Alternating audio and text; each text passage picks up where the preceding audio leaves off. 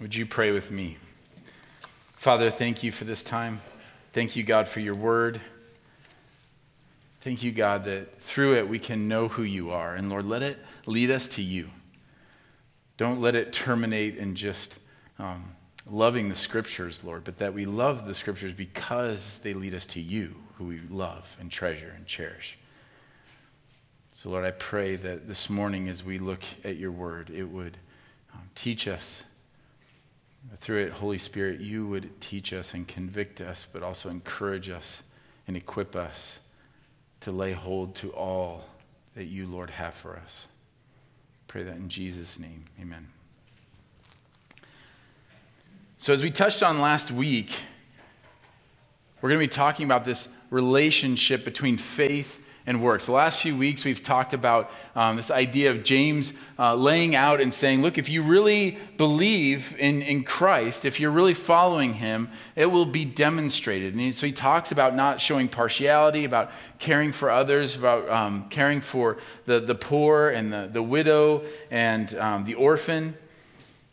And we wrestle with this issue of faith and works. It's actually it's at the core of much of controversy throughout the entire history of the church. What is the relationship between faith and works? And sometimes it can be used to be seen as like it's some kind of contradiction. And I just want to quickly say this about contradictions in Scripture. There are hard passages, there's no question. There are passages that I read and I struggle with. And one of the things that we often talk about is to let the clear passages of Scripture help in interpreting the unclear. So don't get lost in something that seems confusing, but it's also kind of vague. And when it's stacked up against all of this Scripture that's actually very clear and teaches what we understand about God and about Christianity.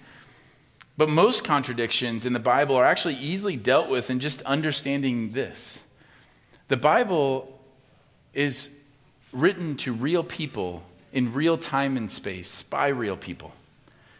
And so because of that, to humans from humans through the power of the Holy Spirit, yes, it is trustworthy. Yes, it is inerrant. It is exactly what God wanted to have communicated to his people, but they're communicated to a specific people dealing with specific issues. It's one of the reasons why we say Scripture can't just be, we don't take it and form a law out of it and just try to apply it in different ways and try to form some kind of religion of our own making. It's why we have to handle Scripture with care and with understanding. I mean, for example, let me just ask you this. Is it important to work hard or is it important to rest well? Yes. The answer is yes. And what you are stressing in any given moment would be determined by who you are talking to. To the person who is burning the candles at both ends and who is just working themselves to exhaustion and finding their identity in what they're able to accomplish, and they feel the burden and the weight of fixing everything around them and having to be the one to do everything, we would say, you need to rest. You need to learn how to rest in the Lord. But to the person who's not working, who is lazy in their faith, who is lazy in their work, who is just mooching off of other people and not seeing the importance of actually working hard as though unto the Lord, we would exhort them about the importance of working as unto the Lord. Those two things aren't contradictory. They're actually complementary. And it depends on who are you speaking to and what are they dealing with. Because Christianity is not about a list of rules and laws that we are supposed to figure out exactly how to follow each one of them. Christianity is about a person. And our following Jesus in faith is the center of Christianity. And one of the things that we struggle with, especially when it comes to faith and works, is figuring out, okay, well, how should we view this? And one of the things that I think is helpful is to think of pure theology, which none of us has. But if you have like the gospel, pure theology in all of its forms, think of it like the center. It's not on one side or the other. It is the center. Everything is orbiting because it's truth. Everything orbits around that. And attacks to it come from all around. Attacks to what is true and right doctrine and theology and understanding of God don't just come from one angle. They come from 360 degrees. And often what has happened in the church throughout church history is we've become so fixated on an attack that comes from this front that we leave ourselves completely open to the attacks that come from behind or from the sides. And actually what ends up happening is in trying to defend against this front, we find ourselves backing into this other heresy. For example, liberalism in the 1920s gave way to fundamentalism. Cold evangelicalism that didn't care about the poor because all that mattered is that people prayed a prayer and were saved opened the door for social gospel liberalism. When you only think that danger comes from one side, you're guaranteed to fall into the other. We have that in the early church, and we have it very similarly today when it comes to faith and works. There are some who believe that being saved is about doing good and about being a good person. It is very common if you ask somebody, well, do you think you'll go to heaven? And if they say yes, you say, well, why? Well, I try to be a good person. But then you also find people in the church and Christians who believe that the way we are saved is by obeying the law or obeying the scriptures. So whether it is found in obeying the law, found in scripture, or just being a good person, it's actually the same thing. My salvation is based on my efforts and my obedience. But that's not what the Bible teaches. Paul says, for by grace you have been saved through faith, and this is not your own doing. It is the gift of God, not a result of works, so that no one may boast. So then we'd say, right, that's the thing. So we don't talk about works at all. We don't talk about that. We just talk about faith. It's by grace you are saved through faith. End of discussion. And we leave ourselves open to another attack. The belief that your actions are meaningless as long as you say you believe the right things. And it manifests itself in people putting their hope in saying a prayer or getting baptized or saying that they believe in God. All the time, I run into people who say, no, I'm a Christian because I believe God exists. I was baptized when I was 7. I prayed a prayer. But then the evidence of their life is they're living as though they are their own God. So it's likely this is the scenario that James is thinking of when he writes this. And what James is going to say, and let me be really clear out front because it's such a critical understanding and critical doctrine. What James is going to make the argument of is, yes, it is faith that saves, but it is authentic faith, true faith. And that kind of faith is demonstrated in your actions. So I want to give James's argument about how faith and works relate. And then I want to turn it around on us and say, so do we have that kind of faith? And looking, as always, to the gospel as our answer. James says, what good is it, my brothers, if someone says he has faith but does not have works? Can that faith save him? If a brother or sister is poorly clothed and lacking in daily food, and one of you says to them, go in peace, be warmed and filled, without giving them the things needed for the body, what good is that? So also faith by itself, if it does not have works, is dead. Now, it feels uncomfortable, right? To read that, it feels uncomfortable. And he seems to be saying that without works, you cannot be saved. But is that actually what he's saying? I would argue no. Look at what he says. He says, can that faith save him?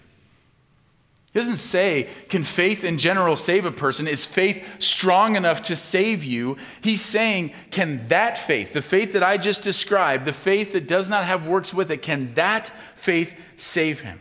And so he's calling into question their understanding and definition of faith. And he's saying faith without works, it's not faith at all. It's worthless. Part of what he's saying here is calling something faith doesn't mean it's faith. We understand that, right? Like calling something a thing doesn't make it that thing. Let me give you an example. What if I told you I am a great hunter? You don't have to. Here's what I love. We have visitors here today, and they're like, these people are disrespectful to the... No, they don't know. Like, maybe he is a great hunter. What if I told you, look, no, I'm a great hunter. You say, well, tell me about that. Listen, I have found this perfect spot. Nobody else seems to know about it, but I go, and every time I come back with something awesome. So I am a great hunter based on what it produces. You're like, well, okay, that's a pretty solid, you can't say you're a great hunter if you go out and it's been 20 years since you've gotten a deer. You're not a great hunter, right? So you'd say, okay, so it actually produces something. Yeah, every time I go out hunting, I come back with something awesome. Well, where is the spot? Aldi. Every time. I go there and I hunt, I go in this case, I grab it, and it almost never gets away. I get it, and I get it. Dude, I take it home, and wow, how do you prepare it? I don't prepare it. I have somebody else do that. But I can get it. I can gather it. Calling it hunting doesn't make it hunting. FYI, just because I love you, I was going to use examples of sitting in a deer stand in a comfy chair looking out a window is not hunting, but I'm not going there right now. So I guess by saying it, I did say it. All right, whatever.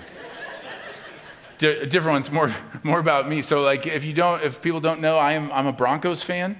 And so I have lived for a long time in Colorado, grew up as a Broncos fan actually, and today they're actually playing the Bears. And so my favorite team is playing Christoph's favorite team, and they are arguably, or maybe certainly, the two worst teams in the NFL. And I couldn't help but think, as I'm watching that game, calling this football doesn't make it football, right? It doesn't, just because I say it's something doesn't mean it's that thing. And James is saying, calling something faith doesn't mean it's actually faith. Just because you label it that thing doesn't mean it's actually that thing.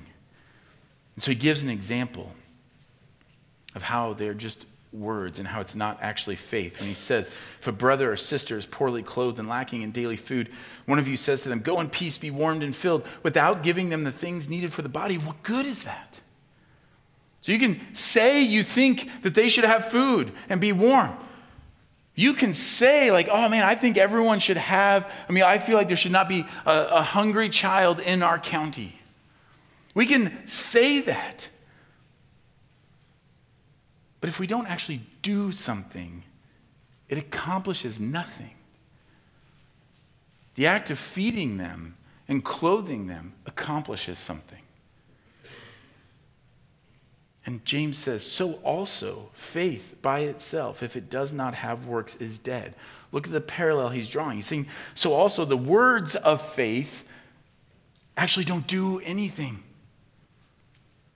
Just saying that you have faith is not the kind of faith that saves. Saying you believe in God, saying you have been saved. It breaks my heart, and seeing people they've determined for themselves, no, I have to hold this. I know I grew up in the church, and so I am saved because that's what I believed at one point, or I think I did. Just saying you have faith doesn't actually do anything. It's the act of faith that accomplishes something. Saying you believe doesn't mean you actually believe. So just like calling something a thing doesn't make it that thing, saying you believe doesn't mean you actually believe. Imagine visiting a financial planner, and they give you an outline of what you should do and where you should invest. And they say this is guaranteed to make you wealthy in retirement. And so you might ask them oh, so are you doing this? What if they said, oh no, me, no, not at all. Just saying they believe that this is the best course of action is worthless. What they actually believe is demonstrated by their actions. And just like here in the early church, this new, constantly, the gospel, that is this epicenter is being attacked from all these different fronts. The Gospels are filled with examples of works-based righteousness of the Pharisees and Jesus attacking that. And then Paul working hard to attack it. Jesus does it and he says, "Woe to you, scribes and Pharisees, hypocrites, for you clean the outside of the cup and the plate, but inside they are full of greed and self-indulgence." And so they know to be on guard against that we are not works-based. It is not about just cleaning the outside of the cup or looking like we have faith and standing on a street corner and praying so everyone will hear all of our words. Jesus tears all of that down, but now they're being attacked from a different front, a different ditch, where they're talking about a type of cheap grace that essentially says, look, as long as you say you believe, everything's fine. It doesn't matter what you do, because you're covered by the faith that you have, and the demonstration of that faith is just in the words that you say. And James is defending against that front. And he says, that's not faith. That might be an intellectual agreement at some level. It might be knowledge of the reality or the existence of God. But that's not actually faith. And he's going to give two arguments here to demonstrate and to prove that that's not faith. One is theological and the other is biblical. The theological one, he says, but someone will say, you have faith and I have works. Show me your faith apart from your works, and I will show you my faith by my works. You believe that God is one. You do well. Even the demons believe and shudder. I love it when there's sarcasm in Scripture, because it just feels so vindicating. It's very minimal, though. Like, I have to acknowledge that it's very rare that the authors of Scripture use sarcasm or irony, but this is definitely a place. When he says, you believe that God is one, you're doing great. Guess what? Even the demons believe. Is that who you're modeling your faith after? Like, James is getting after it. He's saying, good for you. Demons believe the same thing. In fact, they believe the same thing, and they shudder in fear because they actually know and understand who God is. Whereas we often are so flippant about that knowledge. See, the demons actually believe. They don't have a problem believing who God is, but they don't love him. They don't see him as a treasure. And I just want to keep pressing into this, that for years, in a desire to protect and to talk about the importance of theology, which is really important, that's a front that the gospel has had to battle against, is to say it matters what we believe, it matters what the Bible says, it matters these doctrines of the faith. They're not just meaningless, it matters, but in trying to just constantly fight on that front, we found ourselves being susceptible to a church culture that says all that matters is you say you believe the right things, that you study the right things, that you read the right authors, that you can kind of regurgitate the right answers. And James says, that's not faith. The demons have way better theology than you or me. And that kind of faith cannot save you. And then he gives biblical examples. Do you want to be shown, you foolish person, that faith apart from works is useless? Was not Abraham, our father, justified by works when he offered up his son Isaac on the altar? Now, if you know your Bible, you might be thinking, wait. Didn't it say that it was by Abraham's faith that he was counted as righteous? And now isn't James saying the opposite? He says, was not Abraham, our father, justified by works when he offered up his son Isaac on the altar? You see that faith was active along with his works, and faith was completed by his works. And the scripture was fulfilled that says Abraham believed God, and it was counted to him as righteousness, that he was called a friend of God. You see that a person is justified by works and not by faith alone. So here's what's going on here.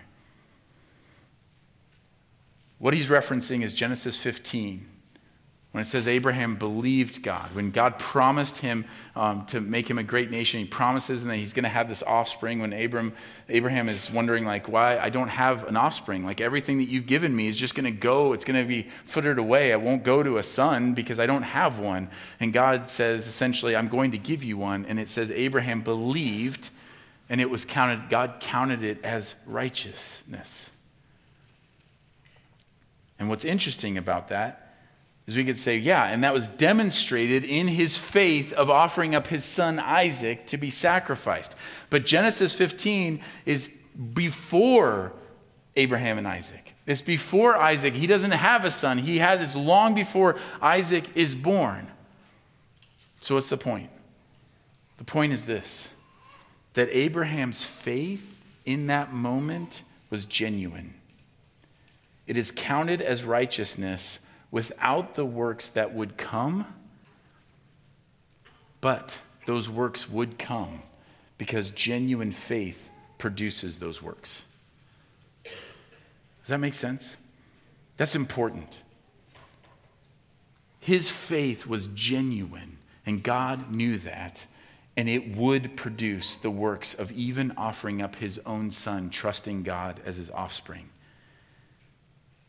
So his works didn't make his faith genuine. His works revealed that his faith was genuine. Listen, my love for my kids should be demonstrated every day. But that's not the same thing as needing to prove my love for my kids every day. If you say to a person, well, if you do this thing for me, then I'll know that you love me, that's actually really dysfunctional and harmful. But if you say to somebody, I know you love me because of all these things that you have done, that is love. That's very different. And so Abraham, what James is saying, Abraham didn't prove his faith, he demonstrated it. And it's not for God. God already knows. So the works that James is talking about, he's not saying, hey, listen, I know you say you believe, but you got to do some things. Otherwise, God's going to look at it and go, man, I don't think you actually believe. It's not for God. He already knows the genuineness of your faith. And your faith, the genuine faith that saves, is counted to us as righteousness before and apart from any works that are done. It is not for God. It is for you and is for the church. It is for you that you would not be deceived like we so often see in the scriptures of people saying that, but I'm following God, and Jesus saying, no, you're not. It's a protection from thinking you believe but not having the faith that saves. And it's for the church so that we can be the church that we're called to be. That we would, if you've seen anything heartbreaking in the church over the last decade or so, there's all kinds, story after story after story of leadership falling, of churches falling apart, not to mention the fact that churches dying all over the place who are no longer following Jesus at all. And how does that happen? That we would discern what true faith looks like. That we would stop appointing people to positions of leadership and influence who do not demonstrate the fruit of the Spirit, but are just really good at talking about it. Who give no evidence of faith except their skills. That is what James is confronting. And he says, in the same way, was not also Rahab the prostitute justified by works when she received the messengers and sent them out by another way? For as the body apart from the Spirit is dead, so also faith apart from works is dead. So he's referencing Joshua 2. I'm not going to go deep into that, but you can read in Joshua 2. But Rahab was a prostitute who welcomed in the two spies that were sent out. That Joshua had sent out these two spies to kind of scout Jericho out. And the king of Jericho hears about this and calls Rahab and says, hey, surrender them. Surrender these two spies to us. And she lies to protect them. She hides them and she says, no, they escaped. And before the gate closed, they ran. You should probably go chase them. Now think about this. What would make her do that? She's standing before a king who could have her killed immediately like that. If he even gets a sniff that she is lying, he's going to have her killed. If he finds those spies, he's going to have her killed. Why would she do that? Well, it says in Joshua 2, before the men lay down, she came up to them on the roof where she had hidden them and said to the men, I know that the Lord has given you the land and that the fear of you has fallen upon us and that all the inhabitants of the land melt away before you. She believed that the God of Israel was the true God, and she feared him above the king of Jericho. How many times have you and I said things like, I fear God above all things. I fear God more than I fear man. But what do our works say? Rahab's works said, I definitely fear God more than I fear even the king of Jericho. So her works did not save her. It was her faith. And her faith was the kind that produces works. So really, James is making a very common sense argument here. It's not actually that complicated. If you believe, then you will act on that belief. That's faith. If you believe that you are to fear God and not man, or live for the praises of God and not man, then you'll live that out. You'll pursue the praises of God. Faith is compiled of belief and works, and if you take one of them away, then it's dead. The Pharisees had works but no faith, and that leads to death. But to have faith with no works, it's not actually faith at all. It's just talk, and talk doesn't save. It's really quite simple. It's actually the Pharisees and the religious people who make it really complicated. They want to ask specifics about what kind of works and what kind of faith and what exactly do you have to believe for that faith to count and which works do you have to do? And so they ask questions about tithing mint and dill and which taxes you should pay and how much you should pay and if it's lawful what is it lawful to do on the Sabbath? Can you heal somebody? Should you not? Should you just partially do that? What do you do? And Jesus comes along and says, see that field over there?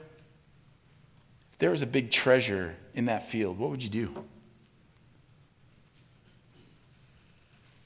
What would you do? Would you go and dig it up? If you knew there was a giant treasure buried in that field over there.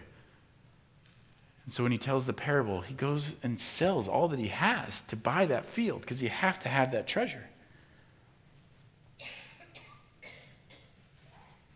When he asks, what's permissible on the Sabbath? Should you do good or do harm? He's like, is it lawful on the Sabbath to do good or do harm? To save life or destroy it? It's actually not that hard. If you're asking, well, how do I treat that person? How would you want to be treated? Well, what's lawful? Who is my neighbor? Whoever's in front of you. Be a neighbor to the person in front of you. So it's actually not that complicated. If you believe that the kingdom is a treasure in a field, then you will seek it first with everything you have. If you believe that you have been forgiven, then you will forgive others. If you believe that Jesus is the way, then you'll follow him. If we have faith that these things are true, that Jesus is returning, then we will live as though he is returning. Scriptures, the Gospels especially, are full of parable after parable after parable that is demonstrating that very point. If you believe this is the reality or this is going to happen, then you would act in that way. But because you don't act in that way, it shows you don't actually believe this. And that's the question. What kind of faith do we have? Do we believe? And we often quickly say yes, but think, do we? I love Luke 14, the parable of the great banquet. This is one of those examples. Jesus is talking about how awesome, when you have a banquet, don't invite people who can pay you back, invite everyone. And people are sitting there listening to him, man, that's so great. Love that. That sounds amazing. He said, blessed is everyone who will eat bread in the kingdom of God. Hey, Jesus, this kingdom you're talking about is amazing. And Jesus goes on to tell a parable of a man who gave a great banquet and sent out his servant to invite everyone, but they all had excuses. They all had worldly pursuits. It was essentially like they were saying, that sounds amazing. I totally want to be a part of that. I totally wish I could be there. It's just I got this other thing that I got to take care of. I got this other thing that's pretty important. It's just words. And so when the person is looking at it and Jesus is talking about the banquet of the kingdom of heaven, people are saying, man, that is amazing. This is going to be so great. And Jesus says, actually, most people aren't going to see it. Most people will say how awesome it looks on the outside, but their actions will show they don't actually believe it's that great. So do you believe? Maybe you're sitting there thinking, well, I thought I did, but now I'm not so sure. Super encouraging. Glad I came to church here this morning. Let me ask you, think about something right now that you've done that demonstrates faith. Something recently, something a long time ago, something where you said, man, this is a test of my faith. I believe this, and so you acted in a way that was not your intent, like that was not your desire at the core. It was not like your first thought or whatever, but you stepped out in faith. Now think about some area of your life or some incident where you would have to say, my actions actually showed that I didn't have faith. I say I believe this. I say that I don't have to worry because God is in control, but I worry. I say that God has forgiven me like incredibly, like just completely beyond merit. He has forgiven me, and yet I look and I've judged other people. I say that the kingdom is worth everything, and yet I find myself pursuing worldly treasures. So what do we do with that? Does that mean you question your salvation? Well, this is where you have to be careful. Last thing I want is for someone to question their salvation because they're not perfect. Here's the question. When you think of those times where you know my works do not demonstrate the faith that I say that I believe, what do you feel in your heart? What do you see? Do you feel pierced and convicted? Do you feel beaten down and shamed? Or do you feel nothing? If you hear this message and your assessment of your life is you feel nothing, that you look at it and you're like, no, actually I can't even think of a time where my works haven't demonstrated my faith. That's a warning sign. And I just pray, because my words will mean nothing, but I pray that the Holy Spirit in this moment will pierce through that hardened heart and convict. That's the person that Jesus is constantly warning. The person who looks at it and says, nah, it's all good. That's the red flag.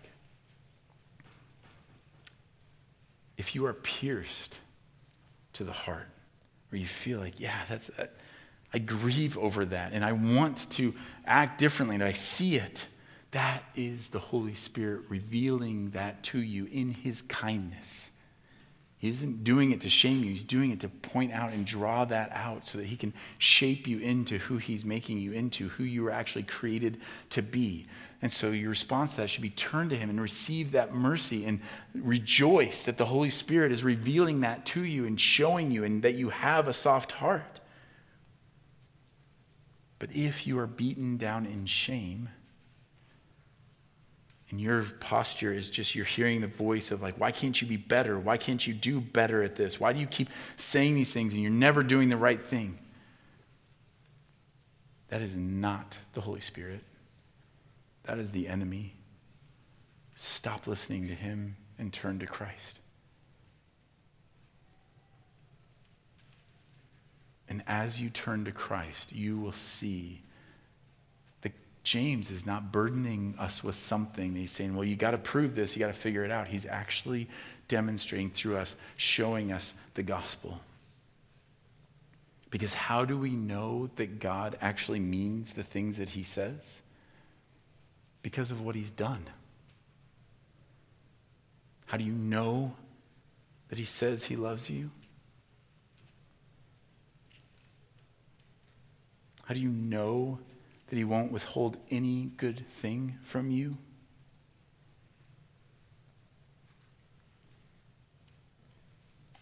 How do you know that he will complete the work that he has started?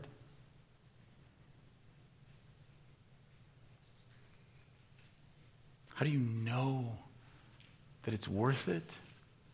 That he can deliver? He rose from the dead. He lived the life that we could not live and died the death that we deserved, exchanging his righteousness and giving it to us freely by grace through faith, that we could receive that and we might become the righteousness of God. He did that.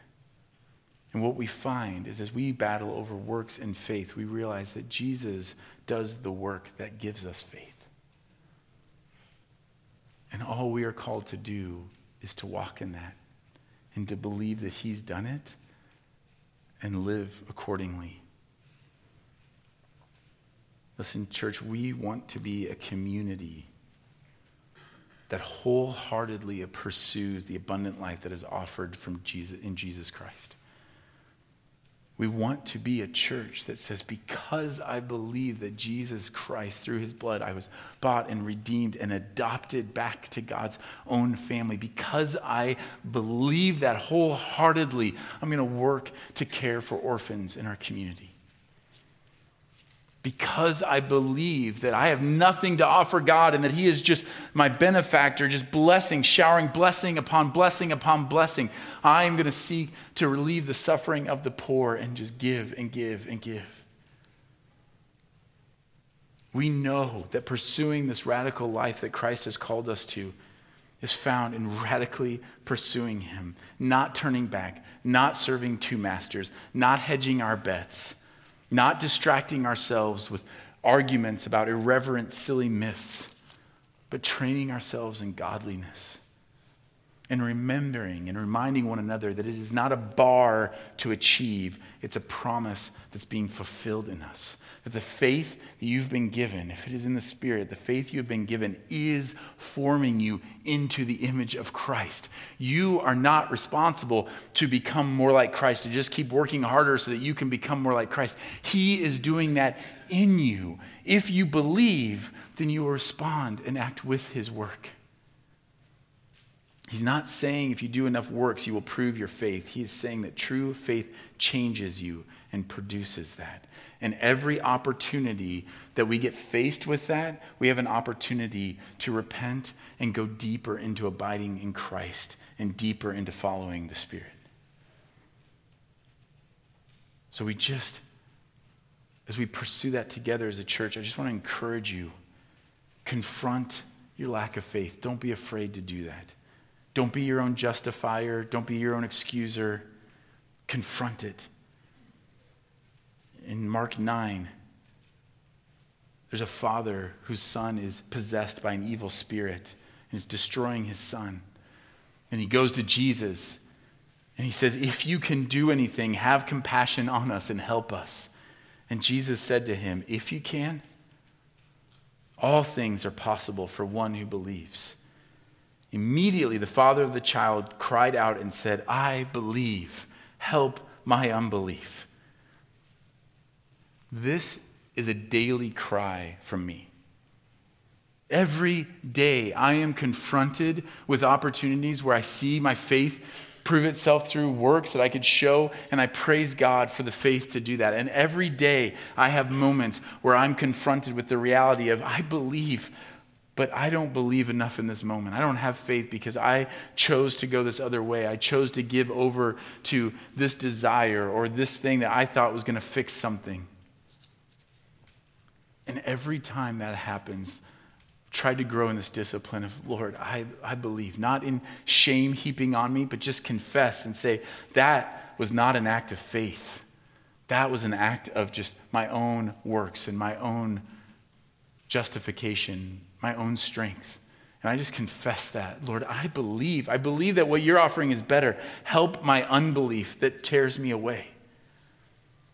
And so I hope that that could be for you, that you look every day and say, I see fruit of faith in my life. I see myself changing. I'm making decisions differently than I did before. I see in this other areas doing things that I would never have done before, having a mentality towards others that I would never have had before. But then there's these other times where I feel like my life is still lacking faith, that I hear, don't worry, but I keep worrying. And so I know that that's happening. And I just want to encourage you, when you see that lack of faith, don't justify, don't deflect, don't defend. Just turn to Christ and say, I believe, help my unbelief. Help me. Don't comfort yourself in your own strength. Don't let other people tell you like, hey, nobody's perfect. Hey, you're doing the best you can. Hey, it's understandable. Like those other things. Say, no, encourage others around you to say, no, I need you to tell me to believe.